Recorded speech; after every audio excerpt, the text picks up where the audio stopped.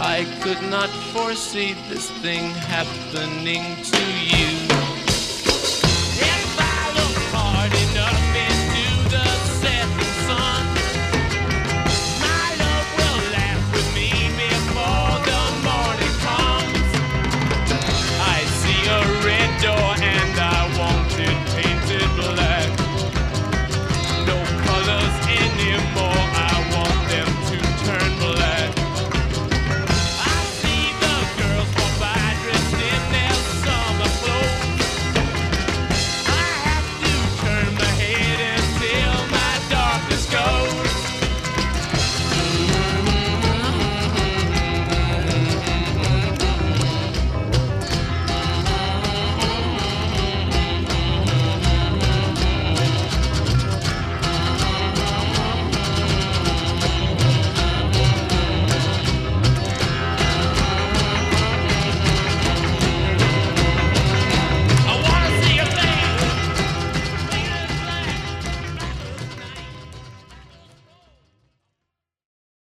Welcome to Kesed Church. My name's Danny. If you are new today, thanks for being here. If you're tuning in for the first time and streaming us, we're excited that you're here.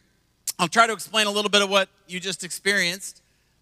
We're in a series right now called Melodia, and we are taking different melodies, different samples of songs from different genres to represent that we all have different tastes, that we all have different worldviews, and that as our church community begins to open back up, and as our nation begins to open back up, that we're going to be coming together and doing life alongside people who appreciate a whole different kind of melodia than us, a whole different kind of genre. So we've been going through the one another verses, which are verses that talk about how we should treat one another, even if we think their taste in music or their worldview or their political standpoint or the things they believe about the virus or whatever it is that you're dealing with are different than yours, how we're still supposed to treat people. So every single week we play a different piece of music, and this week we played that one. So we'll start off like we have every other week. How many people, this is my jam? You're like, this, you finally played my song, Danny. This, yeah, I'm aging some of you, aren't I? How many people are like, I don't even know what I just heard right then? And yeah, okay, honestly, yeah, you're like, what was that man screaming in the background? Let me explain a little bit. This song is called Paint It Black, and it's recorded by the English rock band, you may have heard of them, known as the Rolling Stones. The song was released as a single on May 7th, 1966. How many people remember that? Yeah? Oh, good. And it was written by Mick Jagger and Keith Richards. It was included as the opening track on the American version of the band's 1966 studio album, Aftermath. It is an up-tempo song with Indian, Middle Eastern, and Eastern European influences featuring a sitar played by multi-instrumentalist Brian Jones. And for those of you that want to know what a sitar looks like, that's it right there. We have any sitar players in the house? Anybody? You're like, I love that sitar. Wish we should have some sitar in our worship. Contemporary reviews at the time of the song were actually quite mixed, with a lot of critics believing that the sitar sound specifically was an attempt to copy the Beatles, who had a similar sound at the time.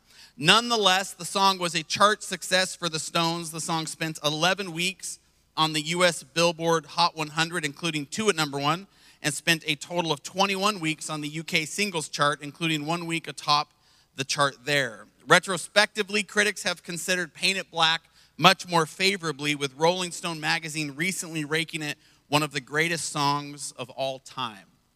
So it's an interesting song. It was a song that I think was chosen because of really what the lyrics, if you were to slow them down and just dive into them, are speaking to. For the song speaks from a place of heavy struggle and sadness. It's this idea that one of the artists wrote, the song's written from the viewpoint of a person who is depressed. He wants everything to turn black to match his mood. And so the song is it's really dealing with a lot around what Dave shared during worship, which interestingly, I had a feeling this entire weekend, starting Thursday through today, would be a powerful one, because I didn't tell Dave what I was speaking on. I didn't tell Dave that we were going to talk about a struggle and sadness and kind of how God can use that in your life.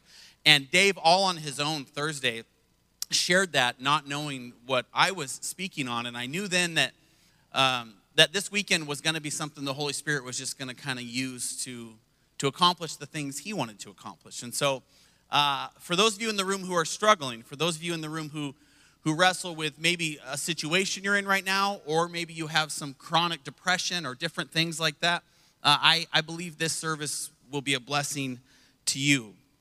The song fits quite well around that topic, around the idea of sadness and difficulty and all those sorts of things. And I guess I just want you to know before we dive into this that today's not going to fix the situation you're in. I think sometimes we get to church and somebody gets on stage and they're like, I'm going to talk about the difficult stuff and how God's going to make it all good. That's not what I'm here to do today. I'm just here to sit with you in your stuff and hopefully give you some perspective around how God oftentimes uses that.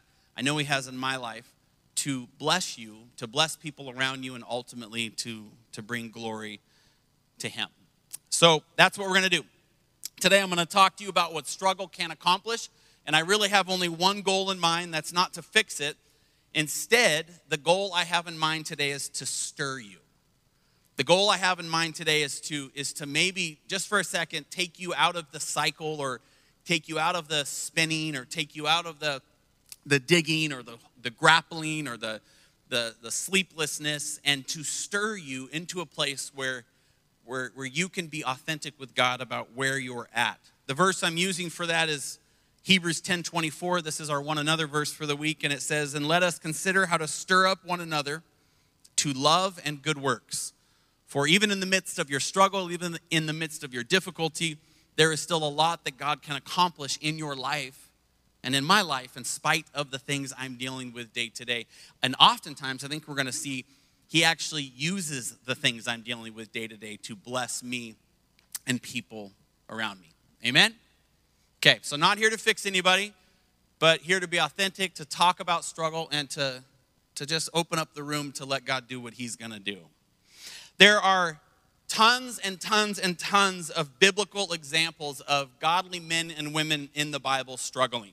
First thing I want to talk about is that church oftentimes think that you're struggling because of sin in your life. Now, that could be very true. There is probably situations in the room or people at home watching right now who are struggling because of decisions they've made. And that is true. That if you probably had some counsel, or if you had a better sense of where and when to apply the gifts God has given you, then maybe you would struggle less. And I still think this sermon will work for you because you're still inside a struggle. But there are some people in the room who, if I'm not careful, will try and dismiss this sermon because the situation that's happening in their life is not their fault. It's genetic, if it's a chemical imbalance. It's circumstantial, if it's a trauma that has happened to you that is now causing consequences in your life. It could be something as severe yet every day as a car accident that's now causing chronic pain that you wasn't your fault, and now you're dealing with all these issues, to childhood abuse that has systematically kind of taken how you see the world and undone it. And now you have to try to view this world from this place that was damaged early on.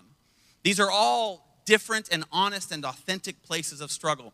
Either way, the Bible says that what you're dealing with is a human experience, and that oftentimes it is very, very sadly normal. David himself wrote, "You have kept count of my tossing, put my tears in your bottle. Are they not in your book?" This is a man who's crying himself to sleep while not sleeping, who recognizes that although God is the one above, the all-powerful, that for some reason David is still suffering in spite of that. This is David, who is a man after God's own heart, and yet he does not gloss over his sadness. He expresses it to God openly over and over and over again. We have other primary characters in the Bible like Moses and Elijah. These two heroes of the faith, both of them, during stressful, struggling seasons in their life, confessed to God that they preferred to die than live in their current reality. That they had suicidal feelings. That they didn't want to deal anymore with what was happening here. And these were people that had a fairly profound faith. These were people that were leading huge movements of holiness and redemption. And yet they themselves found themselves in a place that ultimately overwhelmed them to the point that, like David, they didn't sleep, they didn't eat, and they just didn't want to exist anymore. So no matter where your struggle's coming from, whether it's from choices you've made or from choices other people have made, or from something that some of my non-Christian friends will say that the universe has done to you, starting to lean into that talk more and more in my talks with my non-Christian friend. They're like, yeah, the universe, man, is just out to get me. And I'm like, oh, that's a bummer. I'm sending you good thoughts, like trying to speak their language. But I'm like, here's a thought of goodness. I'd love to pray for you, but you don't believe in God. And it's like, no, I don't. But I do believe that Jupiter's out to get me. And I'm like, to each his own, to each his own. The important thing is that none of these people were rebuked by God for their feelings. None of them. None of them were like, God, I don't want to do this anymore. I'm leading, a couple million people out of Egypt, and I watched the Red Sea, but now these people are attacking me, and I'm kind of older, and I'm kind of sick of it, and I'm just finished. And God was like, how dare you? Don't you see all the beautiful things I've done with your life? No. Never in the Bible does God rebuke somebody for being authentic with their feelings. It's almost as if David, Elijah, and Moses all screamed at once, life's terrible right now. I just want to paint it all black. Paint the sun black. Paint everything black. Just darken it all, because there is no right and there is no light. And instead of God saying, how dare you, or here's a lesson, or here's something I'm going to do to make it all go away, it's as if God leans forward and quietly whispers in their ear, yeah, let's do that. Let's paint it black. Let's just sit in the midst of this struggle. Over and over we see in the Bible again and again that God is not shy, and the Bible is not shy about admitting the realities of human emotion. This is because struggle is part of life, and it is not condemned. Jesus himself said in John 16:33, I have said these things to you, that in me you may have peace in the world. In the world you will have tribulation, but take heart, I have overcome the world. Jesus himself is saying, listen, here's the deal. It's going to get hard. It's going to get tough. But if you can be in the situation with me, then you can survive it. And the Bible even shows that eventually you can thrive within it. But the first thing we have to do is put away the churchiness, put away the religiosity, and recognize that Christians are permitted to call trouble for what it is. So every time a friend has a problem, stop telling them it's going to be okay, because it might not be. Stop telling them that you've been there, because the reality is you may have been in a situation like theirs, but you haven't been in theirs. Stop trying to speak niceties into it or bring them verbal flowers, which I've always never understood. Well, God will never give you anything more than you can handle. Well, if by handling it, you mean crushing me to the point of not wanting to live, you're right. Because God gave Moses and David and Elijah apparently so much that they decided they didn't want to live here anymore. So we tell people these things instead of sitting inside their stuff with them, instead of just sitting down next to them, instead of making them a hot cup of tea and just being there while they vent or curse or spit or cry or sleep. This appears to be what God does. And if we're supposed to be like Jesus, maybe this is more what we should do. We should just sit with people in the midst of their stuff, letting them know that no matter how low, no matter how dark, no matter how sad, we will stay with them. And not because we've been there, but because that's what God did for us. Those are their stories. I sit with a lot of people in a lot of difficult situations, and they usually come looking for answers that I don't have.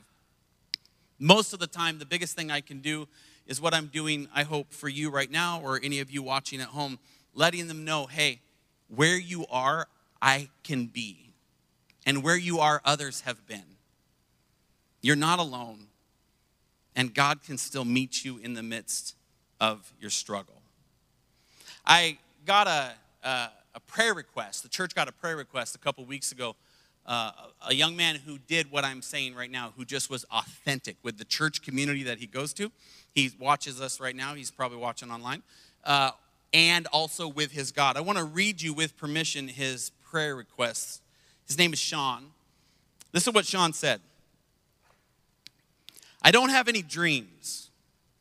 For the longest time, I haven't had any dreams of what I want in the future. I haven't had a plan or drive or destination in sight for as long as I can remember. And I'm partially to blame for this. Whenever I get involved in my own life, that's when things get screwed up. I've lived by this and have seen it play out over and over. I've always figured that I should be whoever God hardwired me to be. And as long as I don't get in his way with frivolous dreams, his plan will work through. Well, that was all well and good, and then the pandemic hit. And now all I see is darkness. Yes, I've been traveling in a fog for years now, not knowing and not pretending to know where the future was going to take me.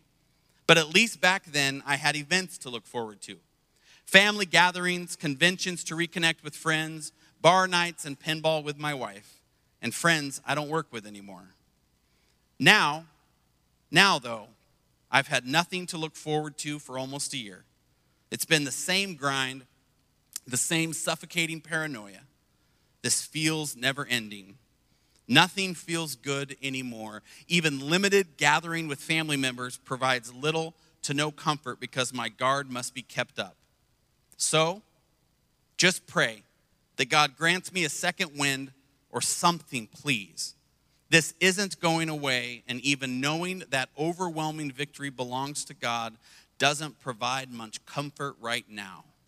It's like, yes, when I'm finally free from this mortal coil, I will have victory through Jesus. But until then, I just have to suffer from the day-to-day of this present pandemic. Isn't that right? I'm not asking for the pain to go away. That's not going to happen. Just pray. Pray I make it out of this. I need to stay alive, but I am not okay right now. These are the kinds of postures I believe the Holy Spirit shows up in the most.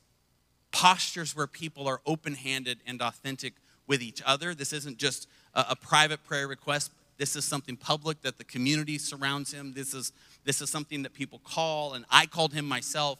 This is kind of that place where you just say, I am not okay right now, and you tell people around you, but it's also that posture before God that says, God, I know in the end that you're going to accomplish all you want to, but I'm not surviving what you're accomplishing. This sounds so scary, doesn't it? Like, how can you say that? Because the Bible teaches me that's what I'm supposed to say. For when I can be fully authentic with God and release that to him and to you as a church, like Dave did just a moment ago, when I can do that, then suddenly between the community I live within and the God that I serve, I find new life. We see this, but it's not easy. So what I want to answer now is, what does struggle like this accomplish? How does it actually affect anything within my real world? And I think it's important that you see this so that you understand that in the midst of the pain that you're feeling, or if you're supporting somebody else who's going through this, that you can point out some of these accomplishments that struggle brings. Do you remember the story of Jacob and Esau, for those of you that grew up in church? Jacob and Esau were twin brothers, and they were born to Isaac. And Isaac was the son of Abraham. And Abraham was the great father of promise that God came and said, I will make you a great nation. You will have more people in your legacy than there are stars in the sky. It's this really epic story. He has Isaac, and then Isaac has two sons, Jacob and Esau. And Esau was, just by a few minutes, the older brother. When their father Isaac was on his deathbed, he asked Esau, the older twin, to kill some wild game for him, with the promise that once he returned, he would bless him, guaranteeing him a double portion of inheritance. While Esau was out hunting, Jacob, the shrewd, bratty younger brother — I have one of those, he's in the back row right now — Esau went hunting, and what Jacob did was he went in and he tricked his father into blessing him instead. When Esau returned, Jacob had already received the blessing, meaning Jacob would get the double inheritance. Esau, of course, was furious and vowed to kill him, so Jacob fled. And they go on these separate paths where Esau's always looking to kill him, and Jacob goes on this journey to try and find out who he is and what he's about, and it's just this really long and epic story. But eventually, Jacob has a change of heart. And after years of living apart, he decides to return to his home and hopes to make peace with his older brother. On the night before he's about to meet his brother, he sends everyone ahead of him, and then he stays alone in a tent. And this is what it says happens. Genesis 32, 24 through 29. So Jacob was left alone, and a man wrestled with him till daybreak. When the man saw that he could not overpower him, he touched the socket of Jacob's hip so that his hip was wrenched as he wrestled with the man. Then the man said, "Let me go, for it is daybreak." But Jacob replied, "I will not let you go unless you bless me." The man asked him, "What is your name?" "Jacob," he answered. Then the man said, "Your name will no longer be Jacob," but he changed his name to Israel, because you have struggled with God and with humans and have overcome. And Jacob said, "Please tell me your name." But he replied, "Why do you ask my name?" Then he blessed him there. So Jacob has this experience where he wrestles with the Spirit of the Lord in the form of a man.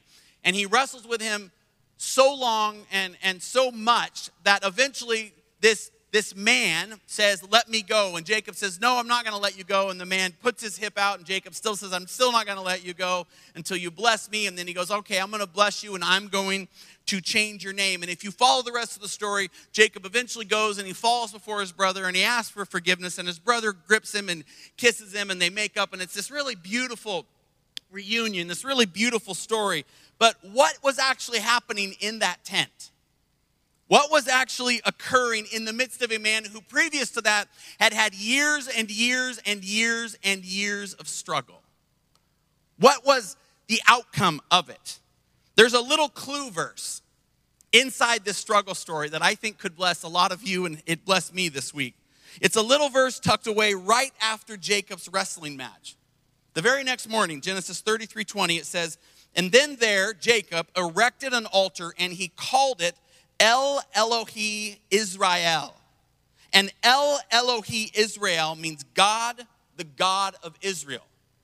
Okay, now Jacob's name had just been changed to Israel. So the result of Jacob, now known as Israel, wrestling with God, according to Scripture, is that he built an altar and called it God, the God of Israel.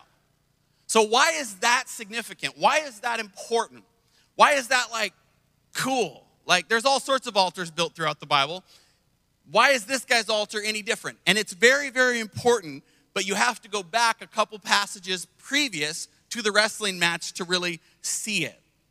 First, you have Jacob's dream where he sees the ladder. He's the one, Jacob's ladder, that he sees angels going back and forth. And in the dream, God speaks. There above it stood the Lord, Genesis 28:13. And the Lord said, I am the Lord, the God of your father Abraham and the God of Isaac. I will give you and your descendants the land on which you are lying. So Jacob's dreaming, he sees the angels, and then he sees God say, I'm the God of Abraham, and I'm the God of Isaac, and I'm going to bless you differently than the blessing you stole. I'm going to bless you till that you become the nation you're supposed to be. Do you see anything significant about that small passage? Okay, I'll give you another one. Genesis 32:9, still before the wrestling match. And Jacob said, O God of my father Abraham and God of my father Isaac, O Lord who said to me, return to your country and to your kindred that I may do you good. Do you see anything significant about that one similar to the one previous? Okay, I'll give you another one. Still before the divine wrestling match, Genesis 31:42. If God, the God of my father, the God of Abraham, and the fear of Isaac had not been on my side, surely now you would have sent me away empty-handed. There is a common thread throughout every single passage that talks about Jacob prior to the wrestling match. We can see clearly mentioned in all of those passages that God is the God of Abraham and that God is the God of Isaac, Jacob's grandfather and father. But, and I'll put this on the screen, nowhere in Scripture does it say that God is the God of Israel, Jacob, until after he wrestles with God. He's always somebody else's God. He sees the responsibility of the family. He's still taking charge of the legacy of the family, but it's always, yeah, God, you're the God of my grandfather. Yeah, God, you're the God of my father. God himself in the latter dream introduces himself and says, you know me. I'm the God of your grandfather. I'm the God of your father. But not until Jacob wrestles with God, not until he goes through this transformational evening, does God actually become his God. And he makes an altar that actually professes this to everyone around him, that he is God, the God of Israel, God, the God of Jacob. Until Jacob had a divine wrestling match with God, until he had a very personal struggle with his Creator, his faith was not cemented. It was not his own. He knew of the legacy. He went to church every Sunday. He showed up. He understood the verses. He may even have sang on worship, but he was only living his faith vicariously through his culture, not through his heart. It had not been solidified in his life until after the struggle. This is what struggle can do. This is what I believe struggle is supposed to do. Whether it's something that happened to you or a decision you made, there is opportunity, and there always has been inside my own life, within my struggle, to figure out how I am supposed to be, not just with my world, not just with my culture, not just with my responsibility, but with my God. And inside those struggles, inside those difficulties seems to be the place where God and I form that unbreakable bond that lasts and transforms. This isn't only a Jacob phenomenon. We see a similar sentiment in the book of Job. After Job literally loses everything, and I mean everything, his kids, his wealth, his health, and spending untold hours arguing and complaining with God and his friends and his wife, Job finally sees things from God's perspective when he says in Job 42:5, I had heard rumor of you by the hearing of the ear, but now my eye sees you. Job, he didn't know God until he knew God in the struggle. And it changed Job forever. he became a different creature out of it. We can see towards the end of Jacob, Israel's life, there are a few hints that he experienced a similar change in his relationship with God. Genesis 35:3, he's speaking, he says, "Then let us arise and go to Bethel, so that I may make there an altar to the God who answers me in the day of my distress and has been with me wherever I have gone." It's like, let's do this for the God that I serve. Yeah, I know my grandfather served him. And yeah, I know my father served him, but I want to do this now for the God that I serve. Again, as he's dying and he's blessing his grandchildren, we see a tender moment as he reflects once again on his own relationship with God. Genesis 48:15 and 16. Then he blessed Joseph, his son, and said, "May the God before whom my fathers, Abraham and Isaac, walked faithfully, the God who has been my shepherd all my life to this day, the angel who has delivered me from all harm, may he bless these boys." He became what God called him to be, but it happened inside the struggle. And I want to point out something significant inside Jacob's struggle. Jacob leaned into the struggle. He ran from it for years and years and years, right? He's running from his brother. He's running from his calling. He's running from the blessing that his own father that he stole but still stuck to him. He ran and ran and ran and ran and ran. And you can follow this if you want to study him. He runs and runs and runs until he finds himself in that tent wrestling with God face to face. And it's like something clicks inside his brain and he leans in and he's like, you know what? I've been running too long. And instead of trying to get out of the tent, he stays in the tent, so much so that the Spirit of God's like, let me go. And he's like, nah, you and I, we got some struggling to do. And he struggles, and it permanently marks him. It dislocates his hip. As a matter of fact, the Jewish people still don't eat meat from that area because of how God wounded Jacob. But he stays inside the struggle so long, for so many hours, that God blesses him and says, from this struggle, you will transform into a new person. You will have these sons, and they will become this nation that lives still to this day. So this is my quiet, loving challenge to you. Perhaps today, some of you, you're struggling to really know this God that I'm preaching about right now and that we talk about every single Sunday, because you're avoiding the struggle. You haven't even met God in the tent yet. You're still out there running around. You show up, you check the boxes, you do all the stuff you're supposed to do to be a good son and to be a good daughter of whatever thing you're trying to perform before. But at the end of the day, you don't settle down enough to actually struggle. You don't want to. You don't want to limp. You don't want to hurt. And so you just fake it all. And you know it. And it makes you hollow inside. And you don't feel it all the time. It's probably just when you're in bed early in the morning or super late at night, or when you're by yourself at a traffic light. Maybe you have a lonely lunch at work, or maybe you just have 10 minutes that no one's talking to you and you're not acting out. And all of a sudden, in the midst of that space, you realize there's something God's inviting you into, but you don't want to feel that. So you run. And you show up here and you raise your hands and you do your very best to try to engage with God in this beautiful place. But you miss this greater opportunity that people saw the real love of Jesus when he was hanging on the cross, struggling to breathe. That's when people saw who Jesus was. That's when he became undeniable. When he rose from that struggle, marked by that pain. And so I'm just here to tell you, for those in the room who are just avoiding the struggle, you're avoiding the confession, you're avoiding the repentance, you're avoiding the redemption, and you are just playing the church game, you can keep doing it. And you will stay exactly as you are right now. You will not transform. And you will not pass on a new legacy to those behind you.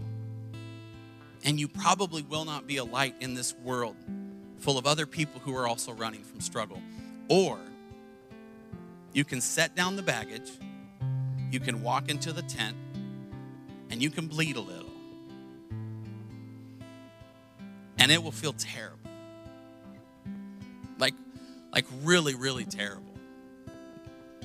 More people in church should tell you that. And you'll want to escape. You'll want to escape. And God may even offer you an out. Let me go. And I'm just here to challenge you today. I'm here to stir you today. You grab hold. You say, no, you and me, we got some struggling to do. And you watch what God does with your willingness to sit in that ugly and difficult space.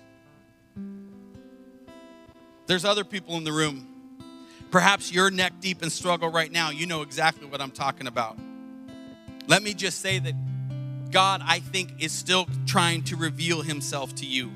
You better not let him go too early.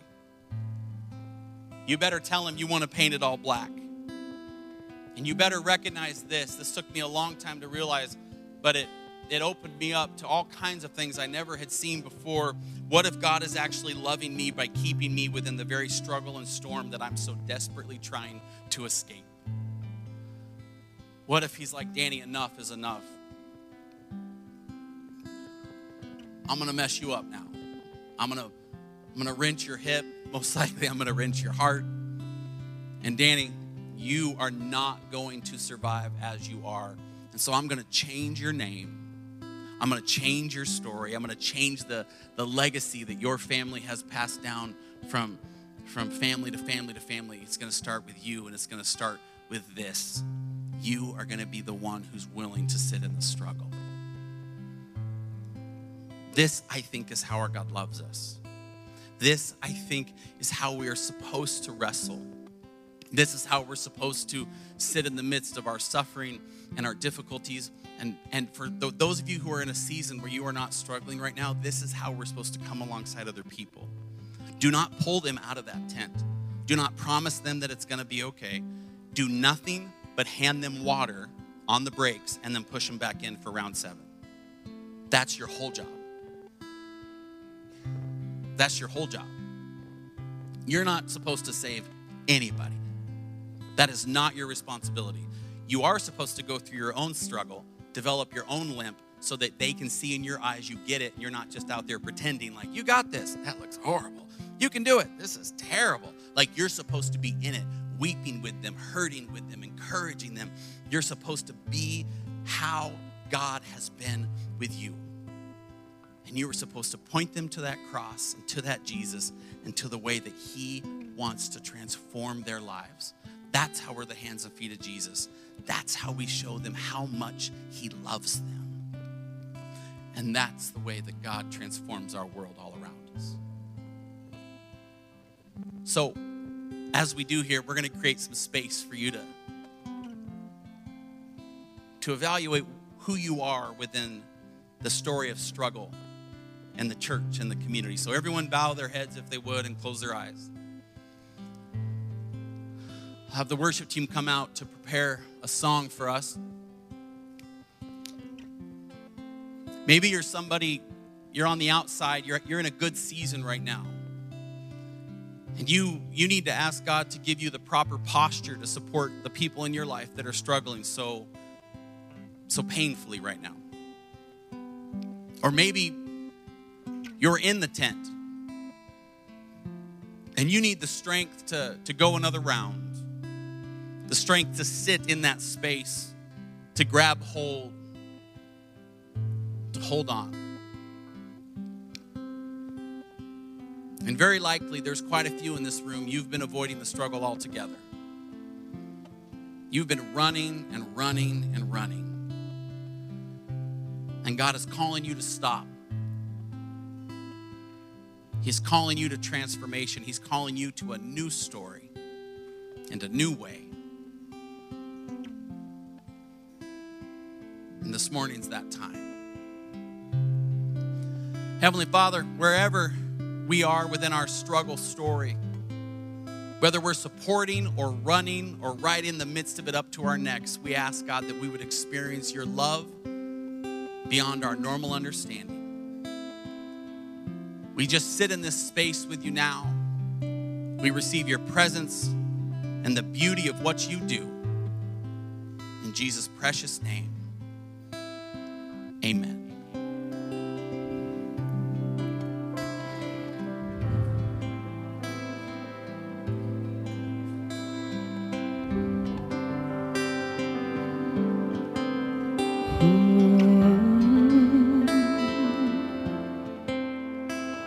He is jealous for me. Love's like a hurricane. I am a tree bending beneath the weight of his wind and mercy. When all of a sudden I am unaware of these afflictions eclipsed by glory, and I realize just how beautiful you are and how great your affections are for me.